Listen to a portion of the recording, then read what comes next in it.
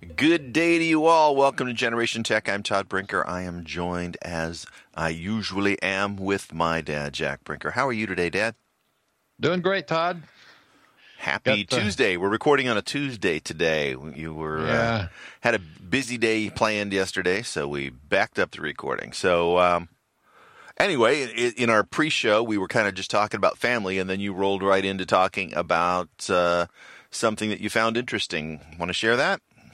Well, I used to work in the aerospace industry and know something about flight controls for airplanes. And so back in the days when I was still working, which was, I forgot how long ago it was, but I guess I retired in somewhere around, just before 2000. So it's been 20-some years. Yeah. We had Delta Wing airplanes out for military, but now I saw an article where they're thinking about doing that for airliners, and so there are a lot of good comments on there by engineers like myself from the past. That basically the guy did a tremendous job of just I'm talking about a YouTube video titled "The Plane That Will Change Travel Forever." So they're getting real serious now about the issue of having a delta wing, kind of like and lifting body design so that the body is it's not just a delta wing, because there was delta winged airplanes going back into the 60s, but the sort of body forms into the wing type of thing.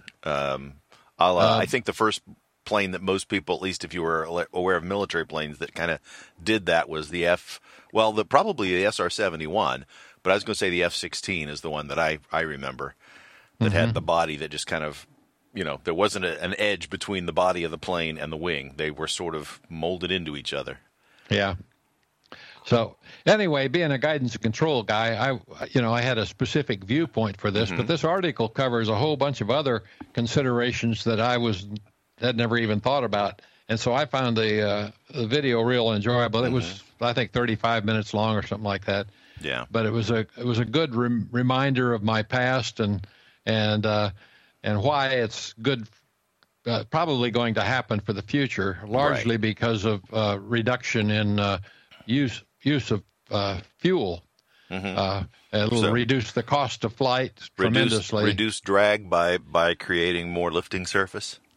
You see, when the tail was sticking up in the air, it contributed a lot to the overall drag of the airplane, because it's another front-facing surface, Right. That's a different thing than just the Delta design. You're talking about the tail, and here they're doing what some of our fighters have done, which is instead of having a tail sticking up and then a horizontal surface as well in the back, they have something that's sort of canted at 45 degrees that does both.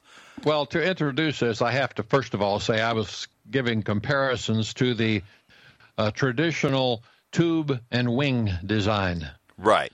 Whereas this no longer has just a tube, but the container of the wing is now thicker, but it's still a large flying wing. And so from an aerodynamic standpoint, you've reduced the drag considerably just by getting rid of the tail wings, as well as because the tail wings actually had to counter the offset between the center of gravity and the center of lift on the airplane. And so they were always actually keeping the tail down. They had a down force back there in order to keep the airplane straight and level.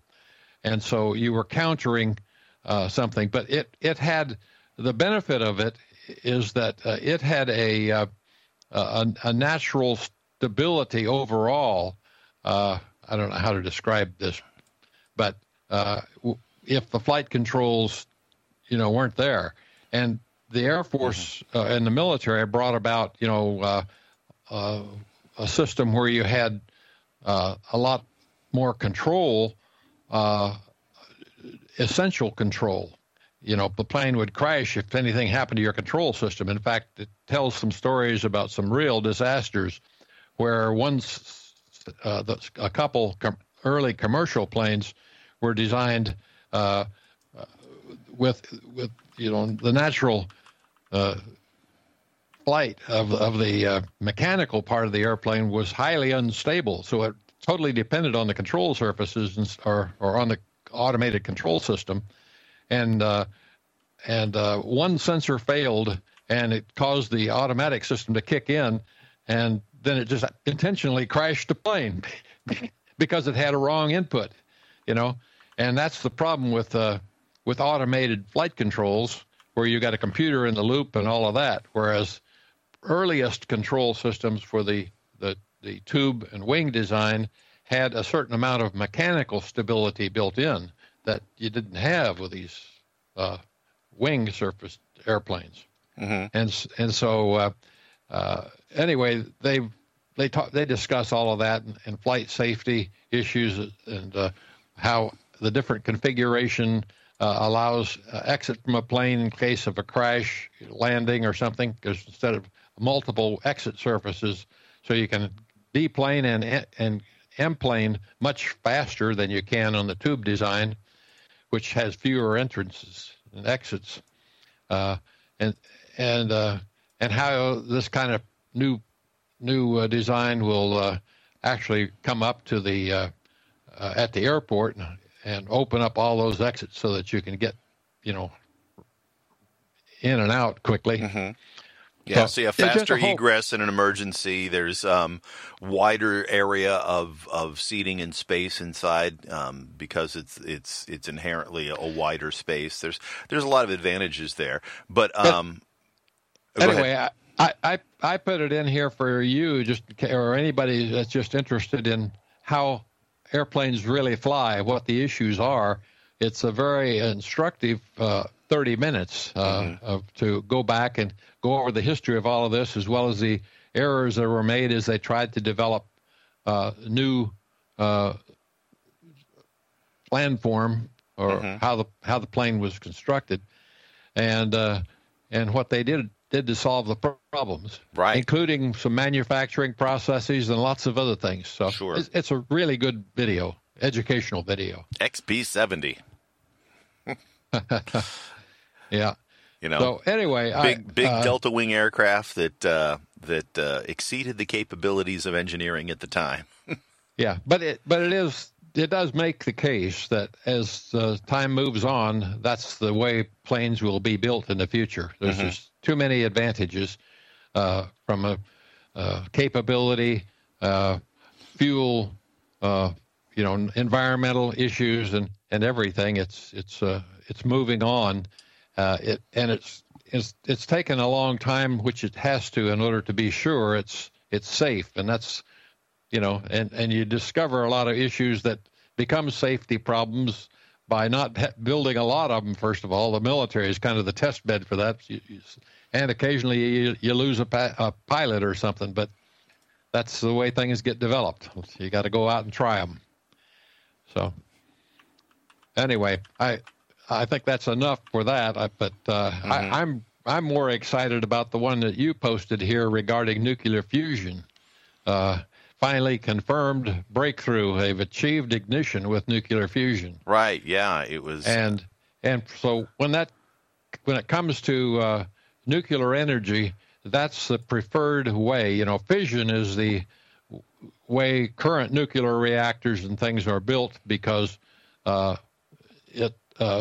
worked out ways of controlling it. It was difficult to get the fusion to actually ignite and be controllable. Right. For those who aren't familiar, all of our nuclear power right now comes from fission, and fission is splitting an atom. Fusion is causing two atoms, and fission is usually done with very big, large, heavy atoms. You break them apart, you break the nucleus apart, and voila, lots of power. The flip side of that is fusion, which is actually how the sun works. And that is taking what are generally very light atoms and putting them under enough pressure and pressing them together to cause them to fuse into another material, then also providing power. And fission has lots of leftover radioactive material. Fusion does not. the end result of fusion is usually hydrogen and water, and so it's a very clean process. But the problem is it's really, really hard to do. It's hard to control fusion, and up to this point, they've never actually had a fusion reaction going anywhere that didn't use more energy than it produced, because it's very hard to do. And by actually achieving what they call ignition, they fused two hydrogen atoms together, and more power was released in that process than it took to cause them to fuse for the very first time. Mm-hmm. Yeah, and it was for fractions of a second, so it wasn't for a long period. They didn't sustain it, but major step forward in actually achieving it. Yeah. Now the business is getting sustainability so that then you can get the energy out and make it more useful. Yeah. And this has been, it's not just somebody claiming it, it's actually been studied and peer-reviewed, triple peer-reviewed, in fact, and they have agreed that they did achieve ignition. And they actually did it last year, but it's taken that time since last year for all the peer reviews and everybody to go back over all of the evidence from the experiment to verify that this really did happen. And so yeah, it's not like some Yahoo saying, yes, we did it, and everybody going, oh, okay. No, they really did it. And that's what, these days you got to be careful, because the internet's full of like, yeah, we did it. And there's, there's no peer review. There's no actual proof, and quite frankly, these days video evidence isn't really evidence, I mean, and so you've got to be, you've got to trust that reasonable people have reviewed this, and that when you get enough reasonable people reviewing it and saying, yeah, that's what happened, then you kind of go, okay, well, that's probably what happened. Well, and get others to do the same thing, and to move on from where we are today. So it's all a little nano steps at a time, that add up to be something significant. Now, I don't remember if it was in this particular paper or whether it was another one about this, because I read it. I did a little further digging. And from what I understand is, yes, this is peer-reviewed. Everybody agrees that's what happened. But they have now tried several times to do it again and been unsuccessful. So it's not easy. Yeah. Yeah, it's not easy, and so and you may not know what is the variable that was different that caused it to happen, and so that's part of the learning process, right? Is what variables are involved, so we know what happened, so that we can repeat it. So yep. Well, that's what science is all about: is getting something that's repeatable. Yeah, baby steps. Figure out what the variables are, so you can control them in your experiment. And the worst embarrassment you can have is to announce that you've done something, and then a jillion people chime in after that and says, "Well, based on what you told us, it can't be done." Yeah, that's not what happened. Whatever you saw you misinterpreted it, right? And that's what happens a lot in this particular arena. So it's very cool that experts in the field all looked at it and went, "Huh, you did it. You're right. That's what's going on here." Yeah. But now, who knows? There may be something going on that, in the rotation of the planet that they're not aware of that affected why it worked this time and one didn't work. And, who knows? I mean, I'm making that up, but, you just don't know what the variables are. And so. Well, it's kind of like battery technology right now. There's a jillion and one different ways that are being experimented on to try to knock the lithium batteries off the throne and take over for them, Mm-hmm. But at the present time, the go-to battery, at least in most cases, whether you're talking about big energy for electronic vehicles or even the small portable devices, just about all of them use lithium in one way or another. Now, they're different. Your watch or your phone or whatever, but they're lithium-ion based technology. The basic science is the same. Yeah. But and that's a perfect segue into the next thing, because I also shared an article of some research that Toyota is doing, and they are saying that they will have a solid state battery, which is a different design, that also has the advantage of charging very quickly compared to current battery technology, and they think that that'll be on the road by 2025. Now, I wonder, this was written in July of 2020, which was still early days. COVID. Given all of that stuff, I would imagine that if they expect to have it on the road in a vehicle on 2025, that maybe that's been backed up a little bit just because of production issues that have been happening worldwide. But well,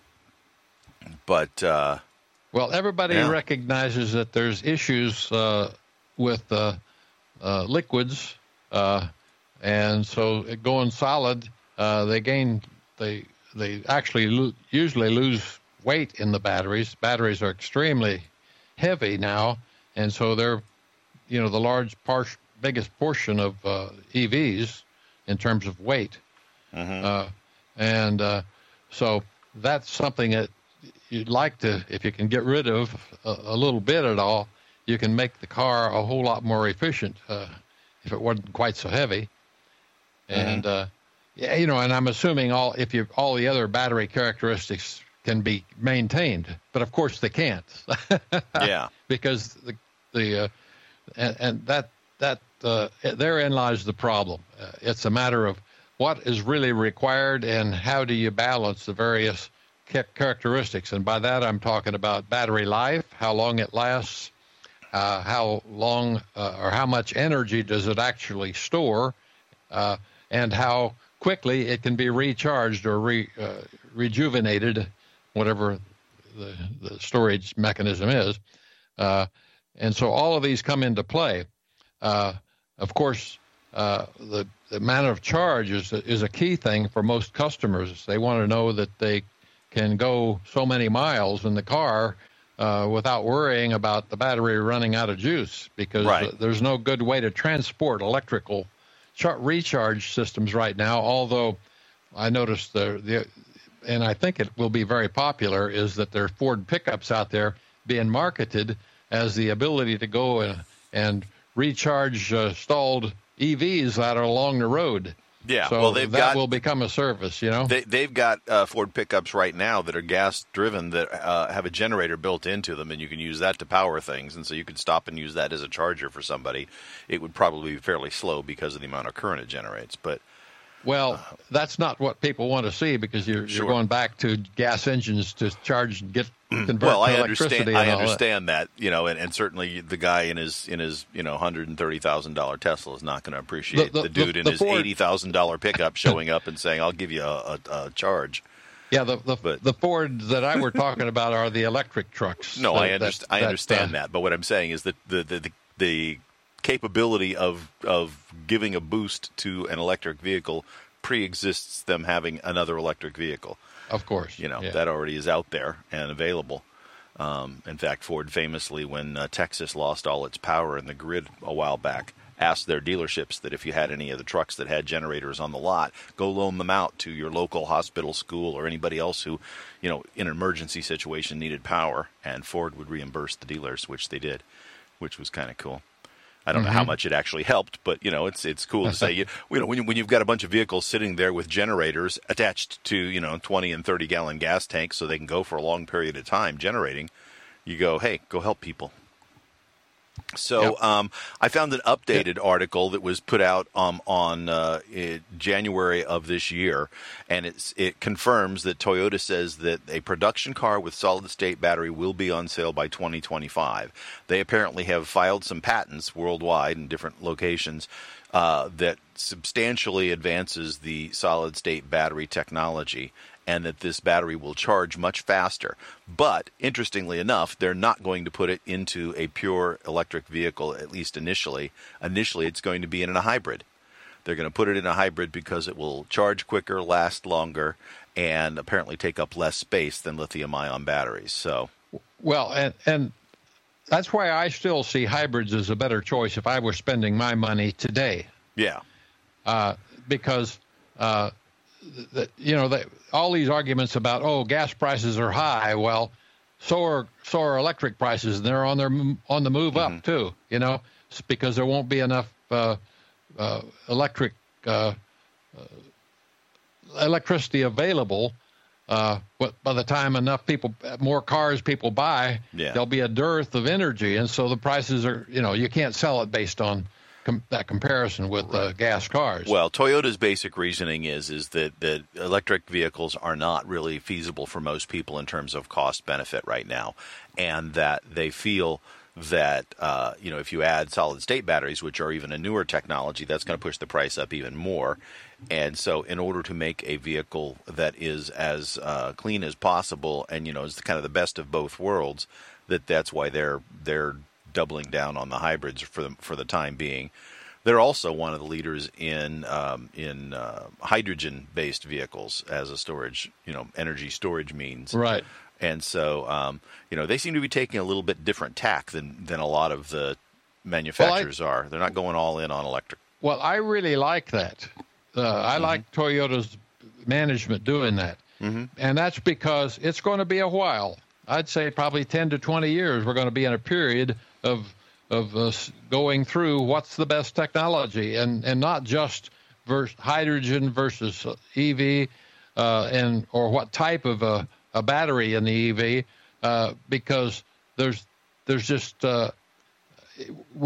they're all young science. It takes a while to get them out of the lab and then into production and all this. And so there's too many considerations to have any real notion as to who's going to be the winner. And you want to be able to be flexible, stay on the edge so that you can make changes as need be and really know each system very well. So they have some of their scientists working on different projects that can actually report directly to them so they get the straight skinny because they're not going to get it from their competitors. Yeah. You can't make, science decisions based on popular news articles. I mean, that doesn't make any sense at all. So, any real company of interest out there has got people doing their own research to find out what does and doesn't work, or they're partnering. I know Subaru has partnered with Toyota for some of this stuff. My only thing with some of the hybrids is that, and I know they make the decision based on lots of variables, but it's the balance between electric and gas in a hybrid. And, the most hybrids go on the battery is 20 to 30 miles on the battery. And or some of them do it like, well, we'll do battery up to 20 miles an hour, but over 20 miles an hour, then we switch to gas. And it's like, I would like to see, some of I think Hyundai has a hybrid that can go about 25 or 30 miles on electric. And it's like, well, but that gets me to work. It doesn't get me home, and I don't necessarily have a place to charge there. It would be nice if it would get me to and from work on electric and use the battery or use the gas as a backup for longer distance driving. And so the battery piece of it, I would like it to maybe, double. I'd like to see that at about 100 because with degradation and stuff, after a few years, that battery is going to get you maybe 75 or 80. I still want to be able to get to and from work without having to use the gas if I can, But then if I decide to go cross country or go, up the coast in California to visit family, then I understand. Yeah, we got to switch to gas to get there. Well, this all depends on your use case, and if you can be, I'd say almost middle class Americans, most of them have two cars these days, but they also have two workers, But if you can, let's say both you and your wife live too far away, and you can do the round trip easily with an electric car, and both of you go together in the electric car, and that's your normal, your day-to-day, get the job done thing. But then whenever you want to go visit family, which live, that's a whole different scenario. Maybe you keep your old gas car for that and run it when you do things that don't make any sense with electric, because it can't go far enough. Yeah. Yeah, well, or you do what I've done, and I've actually done this because we have cars that are just standard gas cars, but I tend to drive cars until they don't drive anymore, so they're very old at some point, and I don't necessarily trust them for a several 100-mile trip, and so I drive my cars to and from work every day and keep them in good running order. But when I decide to take a long trip, I just say, okay, one of the costs is spend a few $100 to rent a car. And that's what I do, And so if we had electric cars, that would just become a more common thing. Is like, okay, unless I know it's going to be a very leisurely trip, and I can stop and just hang out whenever I need to wait and charge. But generally speaking, a lot of my trips are going to see somebody. They're not necessarily, just kind of seeing the country as I go. Yeah. And in California, that Central Valley, if you've seen it once, you've pretty much seen it. There's not, it's like, okay, I don't need to stop and smell the roses. There's a lot, or the poppies. There's a lot yet for the consumer to learn about before they go to an electric vehicle. And a few people have learned the hard way, and that is one of the things that's absolutely critical is you absolutely have to have within every electric vehicle a actual counting of charge and recharge recharge cycles. How many cycles have it gone through? And in addition to an odometer as to how far it's gone, I think every electric car has that built into it, just like an odometer. I think it may not be predominant, but in their system management, there's a screen where it shows you, how many cycles and best of all, a manufacturer calculated number that nobody can alter in any way for sales purposes. That is a countdown to how much life this battery still has in it. Yeah, how many cycles has it had, and how many, what is the expected lifespan? Sort of like on the iPhone now, you have the ability to go in and look at what the current battery health is, right? You need some sort of a health number. Right. Yeah. So, but remember this too, 0 is not the bottom. If you look at on iPhones, Apple says recommends replacing batteries if you get down to like 80% of ability to hold a charge. Yeah, like my iPad. Yeah, is your iPad there now? Well, it's getting close. In fact, I think my computer has already exceeded it. They want me to bring it in and be serviced, and they're going to recommend I have a new battery put in it. Mm-hmm. And if that's the case, I don't want my computer anymore because I'm not going to spend that money. Yeah. So, it's basically facing all of us have to face this battery life issue with every product that we have that, is electronic that we charge and recharge all the time. Every time you plug it in, your life is just sure. Yeah, it's on the clock, right? It only charges and recharges so many times before it just can't do that anymore, or it does it less efficiently. I was just looking on my iPhone, and it says right now my maximum capacity, when it says it's charged 100%, is 87% of what it was when it was new. Yeah. Now, I have an iPhone 11 Pro, so it's almost 4 years old. Yeah. So... Now, most of us don't trade these things in. We kind of keep them until they just absolutely aren't going to work anymore, and then you throw it away and say, start over. It's a pretty major expense, so even at that, you go buy a new iPad Pro like I have, and you're talking over $1,000. Yeah. So it's not, well, I still think iPads and laptops are handled a little differently, though, in terms of, like you said, I'm not sure everybody trades those in. I think a lot of people trade in their phones.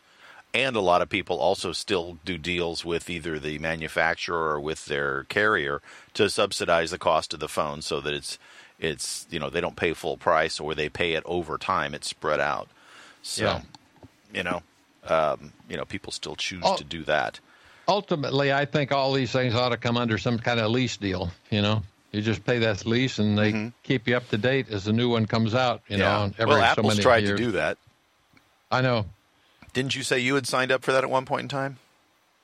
No, I didn't. I thought you had signed up for that one point in time, but I guess you've got an iPhone 10, so yours is 2 years older than mine.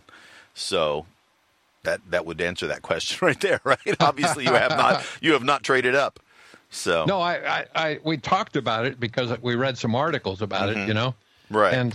And I think it's just a matter of, do you want to trust the company to take care of it? Or are you willing to, or do you really have to be up to date all the time? My attitude toward my phone has shifted a lot over the years. When I was younger, I wanted the latest and greatest all the time, but it got to a point where I can't see that any of the advances are significant to me hardly anymore. When I get a new one, I sure appreciate all the new stuff that comes along with it, but it just may not have been something that drove me to spend the money at any earlier point in time, you know.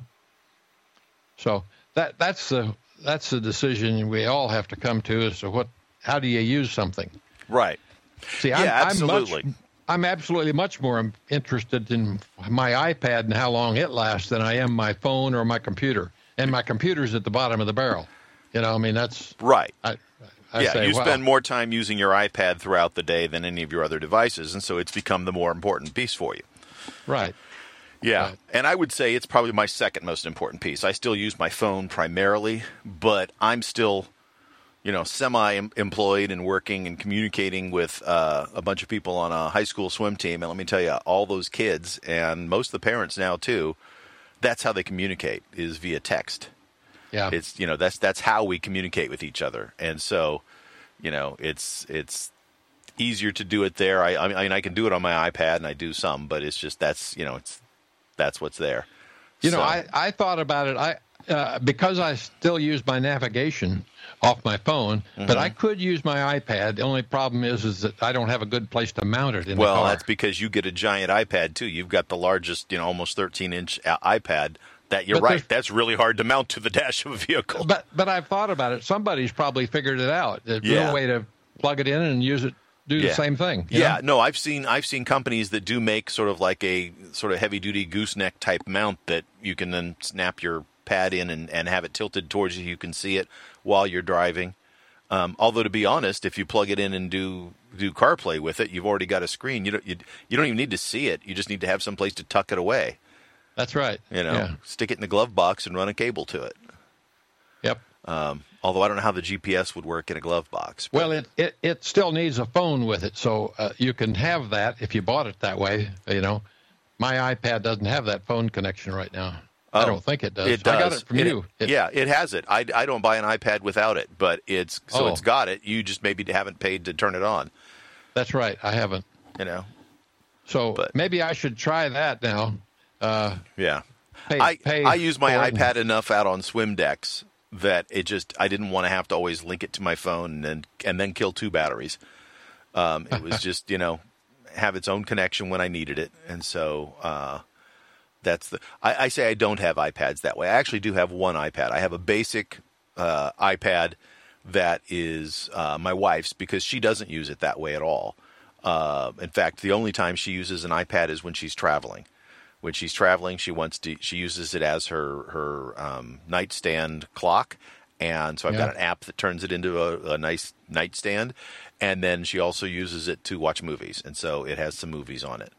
And it's one of the newer ones, so it has the center stage. So when we do FaceTime with our kids, it keeps us both our faces on camera, which is nice. I think I might try to do that and see. All it costs me is a hookup to the phone system, and then go take this and see if it works for navigation while I'm in the car. Yeah, my vendor charges me $10 for that. So, well, it's got GPS on the GPS, so it should be able to give you your location and mapping. The thing is it won't download new maps while you're out and about if you don't have that. If you don't have the cell connection, but you could attach it to your phone and then use your phone as the cell connection to test it. Well, I'm talking about replacing my phone with a dumb phone. I'm ready to go back to, Right, but what I'm saying is you could do the test without even activating the cellular on the iPad by just attaching it to your phone and seeing how it works. Oh, I see what you mean. You're right. And then if it works, then you can say, okay, I'll activate cell on my iPad, and then you go, buy a, candy bar phone or a flip phone or whatever kind of phone is out there that's cheap that works for you. Because let's face it, basically that's what you use it for. And you do all your messaging through iMessage, which you do on your iPad anyway, because that's where you can read it more easily. Right. Oh, you're right. I could do the test without any cost. All I have to do is, link it up to the phone. Yeah. Although what I would say is, well, no, it should still work with SMS there. Yeah, so you should be able to do it on your iPad. I think there's no reason not to do it. Yeah. So. Well, I'll have to give that a try then. Yeah. Well, you might look at a new iPad too. I mean, that one is, I don't know. I think I had it for 2 years. Now you've had it for 2 or 3 years. So it's probably Yeah, the battery does need. I recharge it about twice a day. Right. Now, I wonder though, if you look, I haven't checked to see like, well, what would a battery replacement cost? Because if you replace the battery in that, what is a new one going to do for you? I would bet you replacing the battery in that is going to cost you less than buying a new one, I guess is all I'm saying. Oh, why don't you go ahead and talk a minute? I've got to talk to your mom. Yeah, okay. Hold on. Yeah. So, I mean, that's where it's at. He was talking about investments in Apple, too. Oh. The Berkshire Hathaway guys, yeah, I'll just have to cut this out because I can't. You guys are talking over me. Yeah. So anyway, I just wanted to... Okay, well, just write down you'll have the record of how much you write the check for. Yeah, well, he's going to give me the contract and I have to sign it. Yeah. Okay. All right. Okay. In about 15 minutes or something, I may have to get off fine. And sign a contract. Yep. But that's about all. Yeah, and we'll just have to go back and cut that part out because I tried talking and you guys were talking just as loud as I was talking, so it was mayhem. Okay. So, earlier you had said something about, it depends on what your investment is, and that reminded me too. I just read an article. Warren Buffett's Berkshire Hathaway just bought $300 billion. No, not $300 billion. 300 million more shares of Apple. Oh, now, 42% of Berkshire Hathaway's investments are in Apple right now. 42%, huh? Yeah. That's not much diversification. No, he's got a lot of it in Apple. Apparently, they just they increased their investments in Apple and Chevron. They sold the last of their Verizon stock, and they decreased their holdings in General Motors. And that that was a smart move. General Motors going down the tubes. So they just did that. So, well, I don't know. I've heard that there's some things, General Motors seems to be a little bit slower out of the gate, but I've read some things saying that, as the switch to electric goes, that General Motors has actually got some stuff in their hip pocket, and we're going to see some pretty interesting electric things coming out of General Motors before long. Well, I've seen their articles and stuff, but Mary Barra is just about like Joe Biden, I think. Not quite as bad, but anyway. We don't want to get into politics, but that's just about the way it goes. Yeah, we'll see.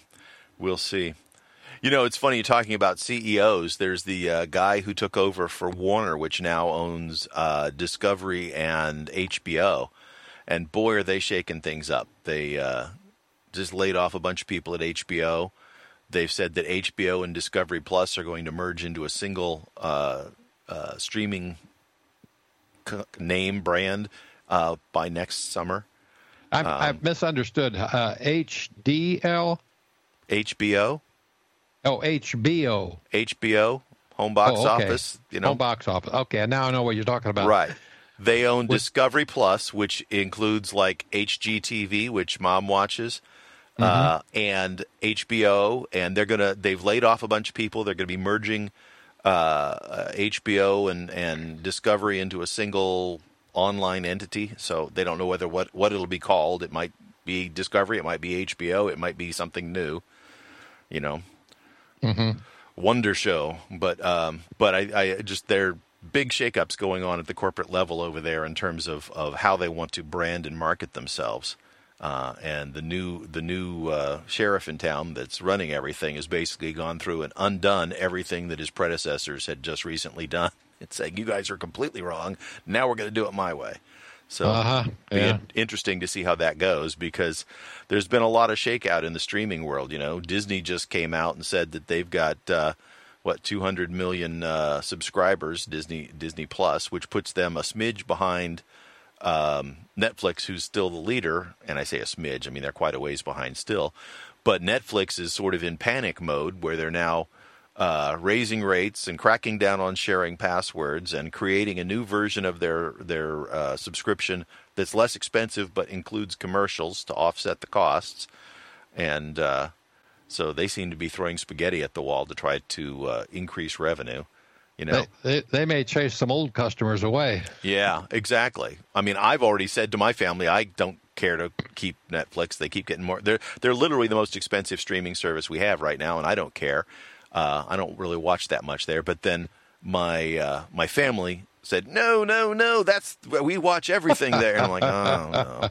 I've had this battle before, It's like I pay for, as part of a package, Apple Music, right? So I just said, everybody use Apple Music. It's already paid for.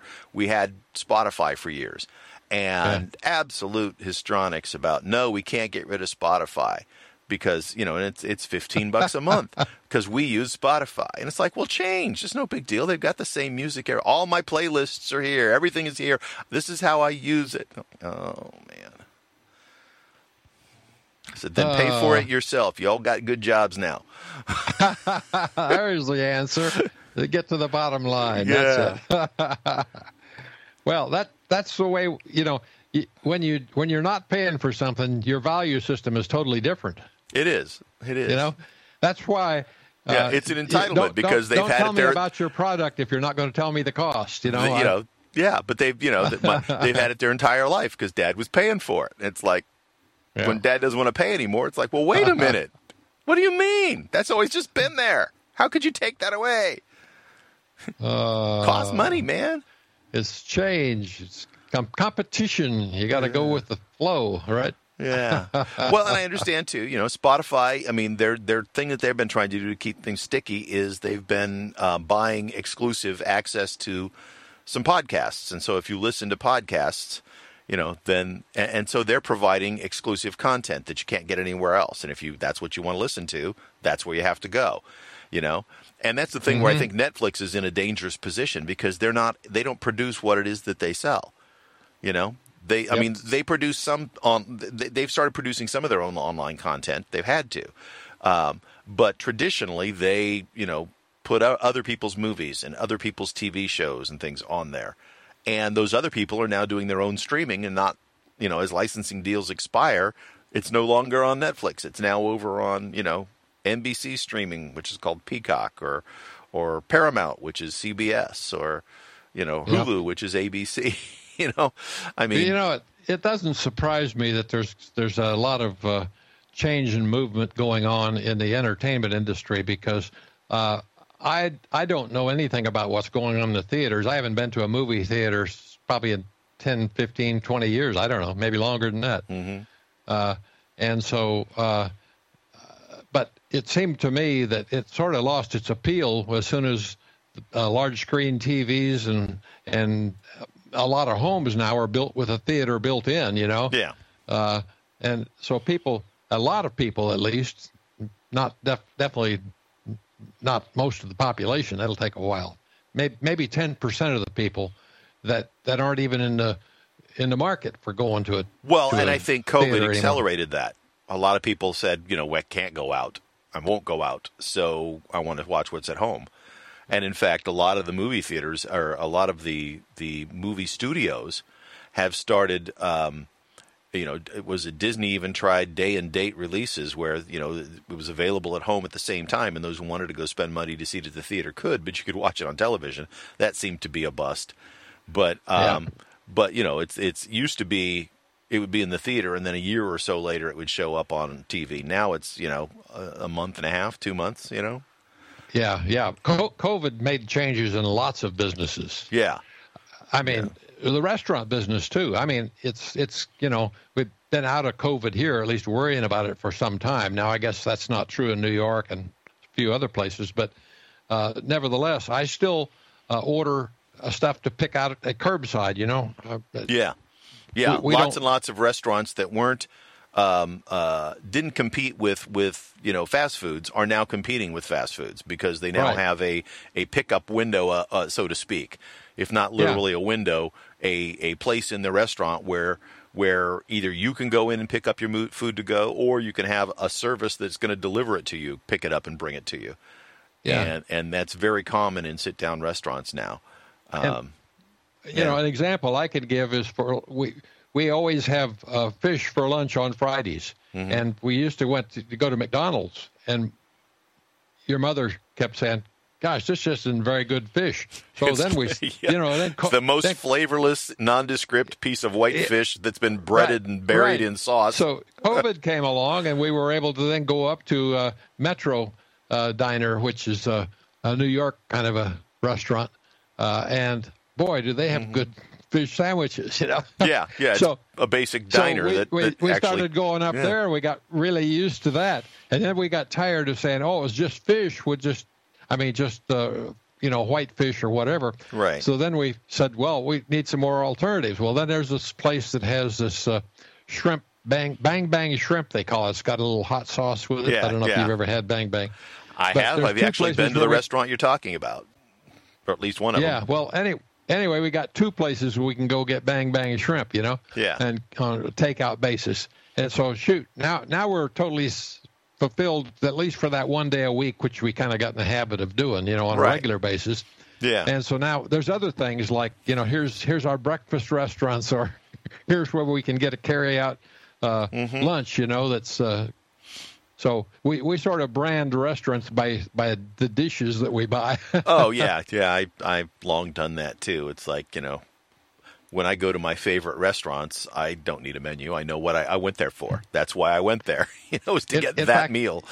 Yeah, this Friday, your sister and her family are going back up to Cincinnati to visit some old friends up there and stuff. And so I whipped out my iPad where, I think I sent to you my map thing where I collect lists of places that we've visited or restaurants that we've been to or where RV parks we've gone to. I have several categories of stuff in the map system. So I whipped it out, I grabbed the restaurants list and went down it, and I says, aha, Deshays. Remember Deshays?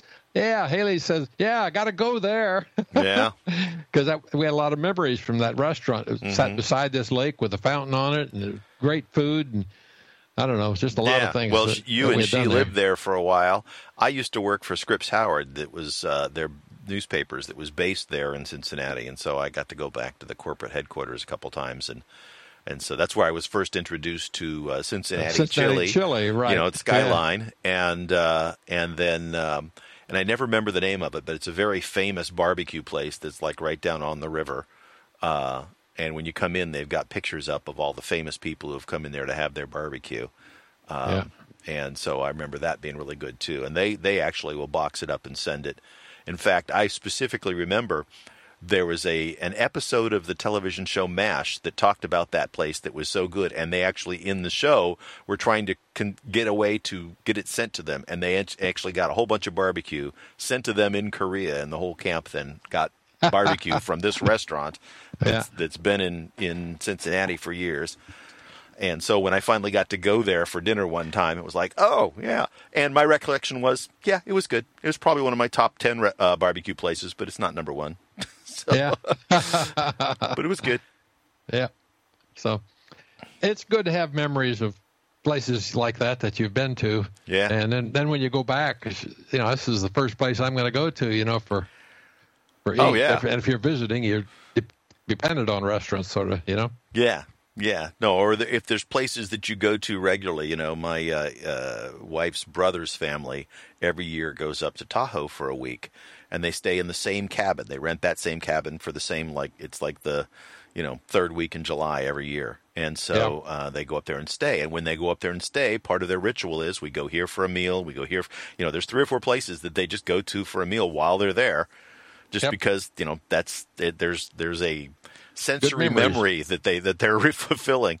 And we've now a couple times gone up and we don't stay for the whole week, but we've gone up for like, a weekend and a day or two and spent some time with them. And so now we've gone to a couple of the places too. And so, it's like, well, if you're going to go to Tahoe, here's where you go to eat. You go to this place or you go to this place, Yeah, well, what I think is really cool about that maps destination thing that you can is having been on the road full-time RVing for 11 years, that there's places all over the country that we've been to, and it's just absolute joy to every once in a while sit down and put this stuff up on the TV and then go through it, and along with a lot of these places, they'll have the pictures or photographs so that you can not only the name of the place, you can actually look at pictures that other people have taken, and they get those from Yelp, which is the online service for travel, You can find locations, and people contribute pictures to their websites for various businesses. And so I find it absolutely wonderful just to take me back to memories of places that we've been in the past, and we'll bring it up and I can pop it up on TV and we can start looking at those pictures and then get really excited about, oh, wow, this was fun. Remember this? Yeah. So, some of them are just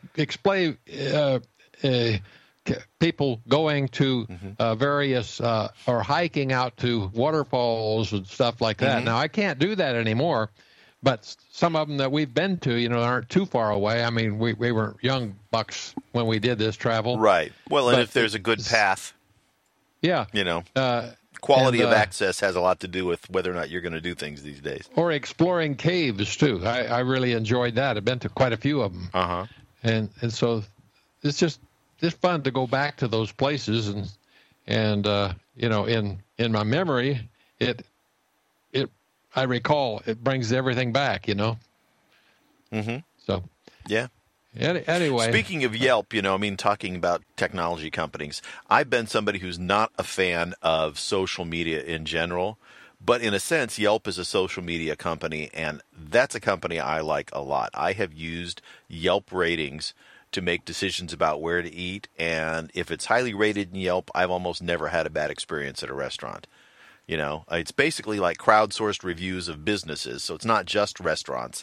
Right. It's also for like plumbers and electricians and other people that you might service. Other retail businesses get Yelp ratings, but for restaurants, if you're in an area where you've never been before and you need to get a meal, check Yelp and see what's got a good rating. If you get something that's got a 4-star rating or above, odds are, especially if there's, if you've had 3 people review a restaurant because it opened last Saturday, well, then that's one thing. But if you have, you got thousands of ratings, right? Yeah. Yeah. We were out back in 2015 when I was visiting. We decided to go to visit national monuments at Cowpens and Kings Mountain, right?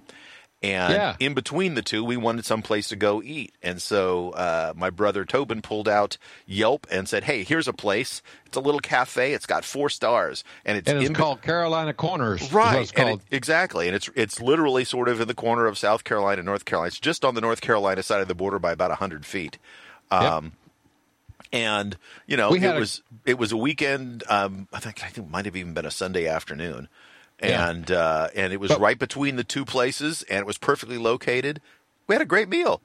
Yeah, well, and the good thing is we didn't get there right during the rush hour. We kind of had we got there just a little before it. Yeah, we had great service, wonderful food, and just good memories. It was just a great. It really place. was. Now I remember like the regulars who showed up for their meal probably after church on Sunday. If they went to a later service or something, was standing in the doorway looking down at us, and we were a big group. We had 2 cars full of people. We'd push tables together, and they were sort of giving us stink eye, like, hurry up and get out of here, man. We want to eat our But it was good. And, they did not have a lot on the menu. And I think that between our group, I think we had at least one of everything on the menu. So it was, I don't think anybody walked out of there going, nope, I didn't have a good meal. I think everybody had a good meal. Yeah. Yep. And just up the road a piece from there is the Peach Tower. Yeah. The Peachoid. Yeah, the Peachoid. Yep. That's kind of a famous landmark you can see it from the freeway. Yeah, no, I've got a picture of my nephew Alex and I with the Peachoid sort of as a halo around our heads. Yeah. Anyway, we got off the freeway and parked over there so we could take some pictures and enjoy it. Yep, that was fun.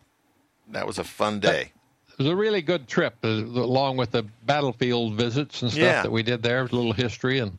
Yeah, no, that was, and I got to say too, both Cowpens was much more flat than Kings Mountain, obviously, because place where you keep pens where you keep cows are going to be flatter than a mountain.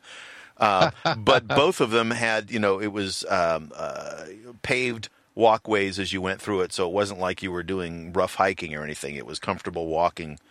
And even if you were to go back these days, I don't know about Kings Mountain, but Cowpens, you'd be able to get along on your cart just fine. Now I forgot, were those the War of 1812 or were those Revolutionary? Revolutionary War. And in fact, Kings Mountain was the first successful win for the for the United States, or what was to become the United States, and Cowpens, and forgive me, I may be getting these backwards, and I think Cowpens was the first time that we beat regular army. So the initial battle was not necessarily British regular army, it was volunteers, because realized during the Revolutionary War, we always talk about the rebels as the Americans fighting. Well, most of the people fighting on the other side were, quote, Americans too, who viewed themselves as British, who felt like, these revolutionaries were trying to overthrow the government. And so they were fighting against, there were plenty of people fighting on both sides. I always thought back on that name, Cowpens, and how that probably was nothing but a bunch of cow pens out there. Yeah, that's what it was. They said that. It wasn't a town or anything at the time, but the historian went out here and says, what am I going to call this? Yeah. Oh, cow pens. The Battle of Cow Pens, because that's literally what it was. It was a big open meadow-type area, and now that's all that's left there. But at the time, that's literally, they had cow pens out there. That's where they kept the cows before they were then, shipped off or slaughtered. Yeah, no, that's what that's what the information's. Go back and look at your pictures of the signs. That's exactly why it's called cow pens. Yeah, they weren't trying to get creative.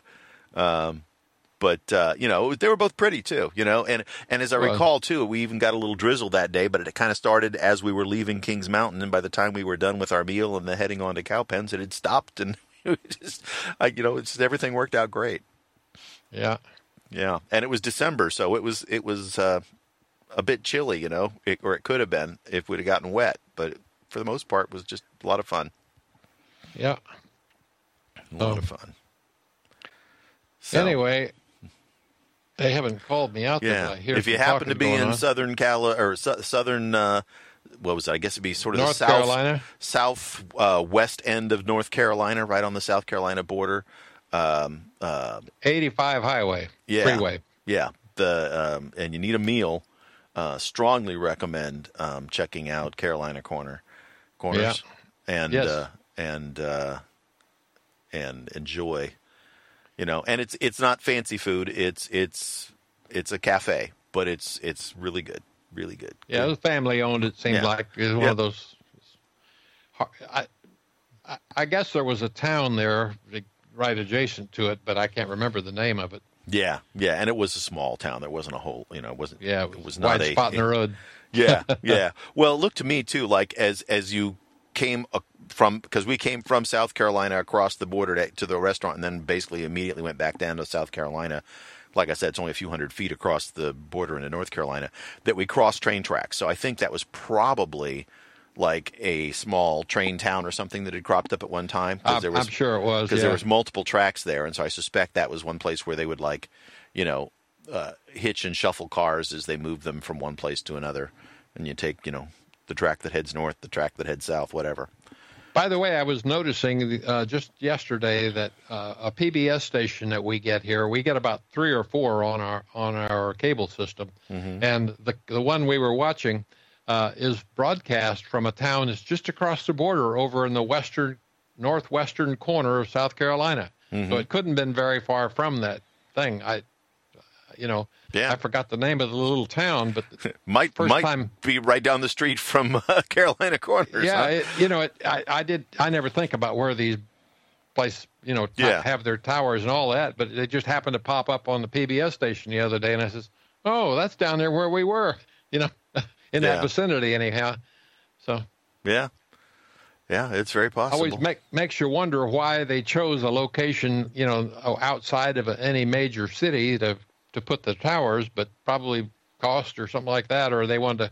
Well, they've never put it in the city, so it's always got to be usually high ground and somewhere outside the city where it's cheap. Yeah, and I thought about it. I said, well, it's right over at that point where they can cover a good part of North Georgia, western North Carolina, as well as a big bunch of South Carolina. Yeah. So that's probably just the area of coverage that they wanted to include. So yeah. The other thing I remember about that trip is if you're going down there, fill up your tank in South Carolina because they have less state taxes. The gas was dirt cheap. Oh yeah, it's always 10 cents difference a gallon. And all of that gas seemed cheap compared to what I pay in California, but it was significantly cheaper to be on one side of that state line than it was on the other. Well, there's people that live in the south part of Charlotte, and that's a border town almost. And there's a lot of people make the decision as to where their house will be located just based on, being really close to the border or gas stations and stuff like that down there, just because it's significantly different. Yeah. It's sort of like, when we lived in California, you go down to El Paso, and there are certain people who went across into Mexico to do certain kinds of shopping, because they could get a lot of things cheaper. Right.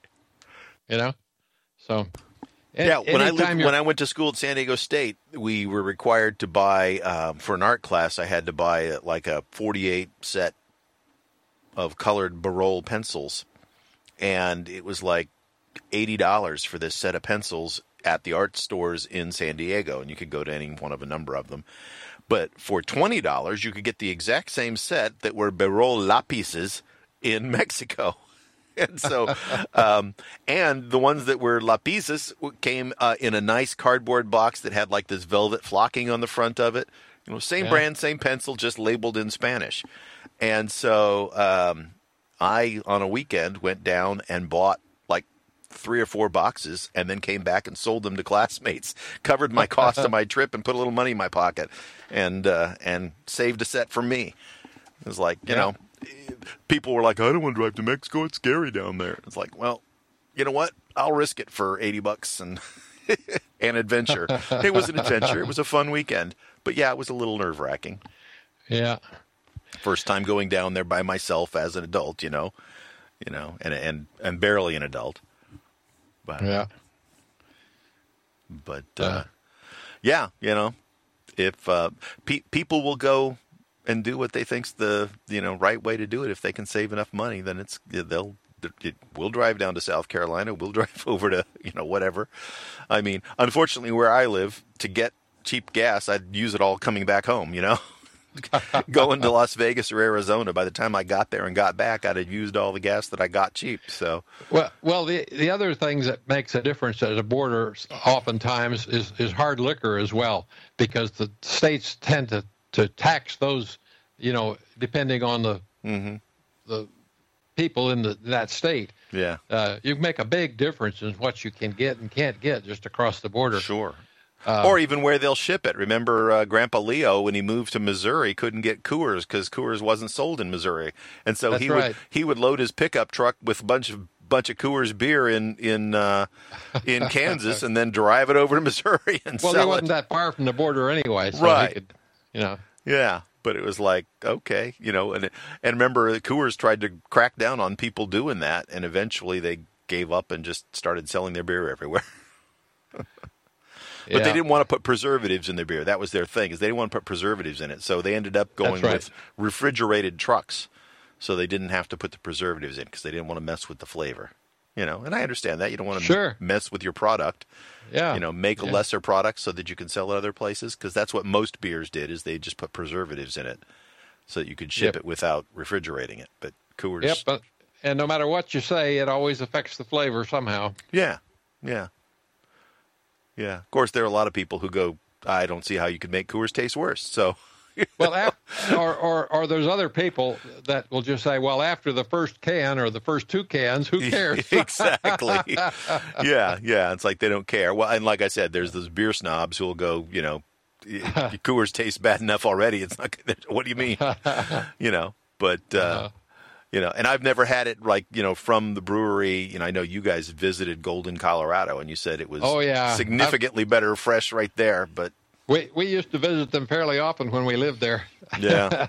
Well, at least when somebody came to visit. I mean, it wasn't right next door. We had to drive several miles. Yeah, but it's like, if your family comes out, you say, hey, how about go we drink some beer and socialize? Yeah, well, like in Southern California, you go to Universal Studios, you go to Disneyland, you go to, Right. I mean. Well, when you guys were kids, we used to get tired of the people that would come out, and we would like to think they were coming to see us, but we knew they were just wanting to use our house. Yeah, here's a place to stay while we go see all these fun touristy things. Yeah. Yeah. Yeah, we had a drawer that had leftover, because this is back when they had tickets for each different kinds of rides at Disneyland. We had a drawer of leftover Disney tickets. That's right. It was always Disneyland. That was the closest down to 91. Right. And so, anyway. Yeah, well, that and Knott's Berry Farm, although Knott's Berry Farm is not as well known worldwide, but it has its own charm. Yeah, I almost forget about that, but that was a really enjoyable place. I liked them a lot. Yeah. Yeah. So, one of my favorite trips there was the day before school started. I took both my daughters down, and so it was the day before school starts, and we went to Knott's Berry Farm and hung out down there, and had a chicken dinner at Mrs. Knott's, and it was funny because while we were there, we ran into probably a half dozen people that we knew from either their school or from the swim team, also doing the same thing. It's like, hey, let's go down there and have some fun the day before, last day of summer, and so. That was a fun trip. Let's see. I don't remember. No, you weren't old enough to remember. But for a while, we lived in Denver, and out west of Denver, near Golden, they had an old Western Front Street kind of a thing. Oh, sort of like Dodge City had, except that they built this one later, and it was all based on a TV show. And I don't remember the guy's name, but it was a pretty popular TV show, and he would show up out there on weekends. Oh, that's cool. So that you could actually meet this TV star. Star power gets people out there, huh? Oh yeah, and so I remember Leo and others coming by, and we'd go out there and have a really good time. And I remember you were little, and we put you on a stagecoach and stuff, and took pictures and stuff. Yeah. So, yeah, I was too young to remember that, so I don't remember that. But they would have these shows, maybe for 30 minutes or something to kind of bring all the people in the town together briefly, like a gunshot shootout at OK Corral. Except this was. I remember that at Dodge City. That's what where I saw that too. But it was that kind of thing, and they would have a singer, so the gals who. Were in the bar, would stand up on the bar, and step into the saloon and get yourself a nice strong sarsaparilla. Yeah. So they were, to promote various parts of the place.